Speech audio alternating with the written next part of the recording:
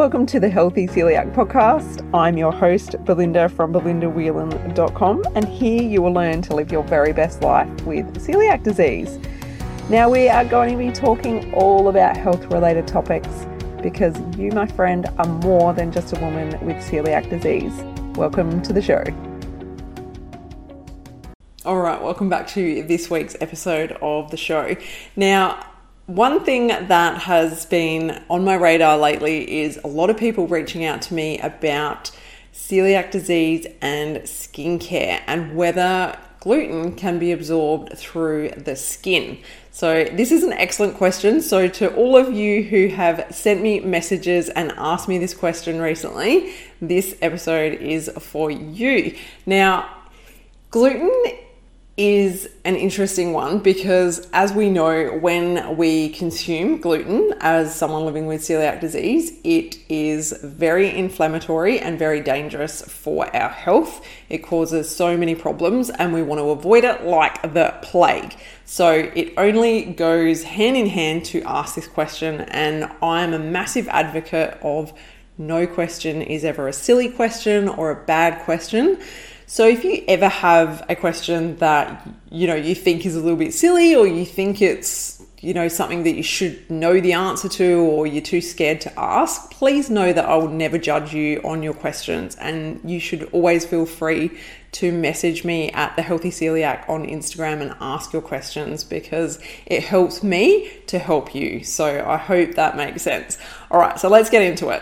So can gluten be absorbed through the skin? Now, if you know anything about skincare, then skincare, we basically rub it on our skin, which is our largest organ, and many products, let's just say many products, a lot of products have toxic chemicals in that skincare. And when you rub it onto your skin, it actually absorbs into your bloodstream. So it is quite well known that what we put on our skin does go into our body itself. And, there's been studies done on newborn babies, and they've tested their umbilical cords straight after they've been born. And there's been hundreds and hundreds of toxic chemicals in that baby's umbilical cord. So it goes without saying that our body does absorb what goes onto its skin. But gluten, however, does not get absorbed through our skin. And the reason for that is the molecules are too big to be absorbed into our skin, which is fantastic. So it's something that we don't need to stress that we're going to get glutened as such from putting body care products onto our skin that maybe contain gluten. But there is a but. And this is where I say it's important to be wary of what you are putting on your body, because not only can some products make their way into your mouth, we do want to be making sure we're not putting chemicals on our body, and that's a whole nother topic, that's a whole nother story. But as far as gluten goes, then, not every single person with celiac disease has to be 100% careful about this, because if you're putting products on your body and there's no chance of them being in your mouth, then you probably don't have to stress too much about it. Some people cannot touch gluten at all. So they'll have celiac disease, but they'll also have an allergy to touching the actual gluten. So that is not every single celiac. So you may find that you can touch gluten and you don't have like a topical kind of reaction to it, whereas the next person may not be able to touch it. Me, myself, I can touch it for short periods of time. So if I make my girls a sandwich, they will have gluten sandwich, and my husband, same, he will eat gluten bread. And I can touch it, I'll take it out the bag, I can, put the spread on it, make it, cut it up, whatever, and then wash my hands. And I'm fine. I don't have an issue with that. Some people cannot touch gluten at all in skincare products. So if that's you, then you are going to definitely want to make sure you're not buying anything with gluten in it whatsoever. And if that's not you, if you find that you can touch gluten and you're fine with it in skincare, then there's certain products that I would say you just need to be careful of. And if you've got a child with celiac disease, then again, depending on their age, it would just depend on what you're putting on them. So little kids, I'd be very careful. I wouldn't put anything on a little child that's got gluten in the body care product, because kids just have a way of getting skin in them. You know, like, I don't know, if you've got kids, you get this. If you're around kids, you probably understand. They suck on their skin. They're always putting their fingers in their mouth. They're actually pretty gross with what they do. So we don't know how much over time that, you know, if they're sucking on their skin and they've got sun cream on, or, you know, just something that's on them. Hair care products, I find, is probably the thing that I would say definitely avoid anything with gluten in, because it's very high chance of it washing down over your face, getting into your mouth, that type of thing. Lip balms, lip glosses, definitely avoid anything with gluten in. Things like that, those really obvious things that could very easily make their way into your mouth, are things that I would say be very, very careful of.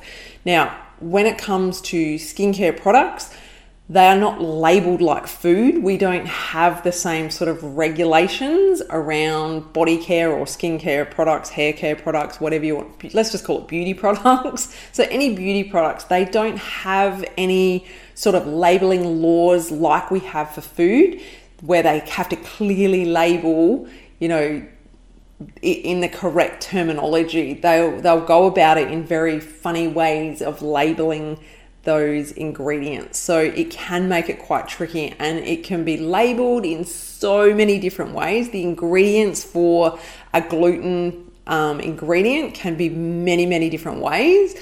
Inside Ultimate Celiac System, my signature course for celiacs, you will find a huge overview of this and a lot more information in depth of what to look for, and all of those ingredients that if you need to, you know, you need to really nut this out, then that's all included in my program. So go ahead and check that out over on my website, belindawhelan.com, just to learn a little bit more about that, because that might be something just to make this so much easier for you.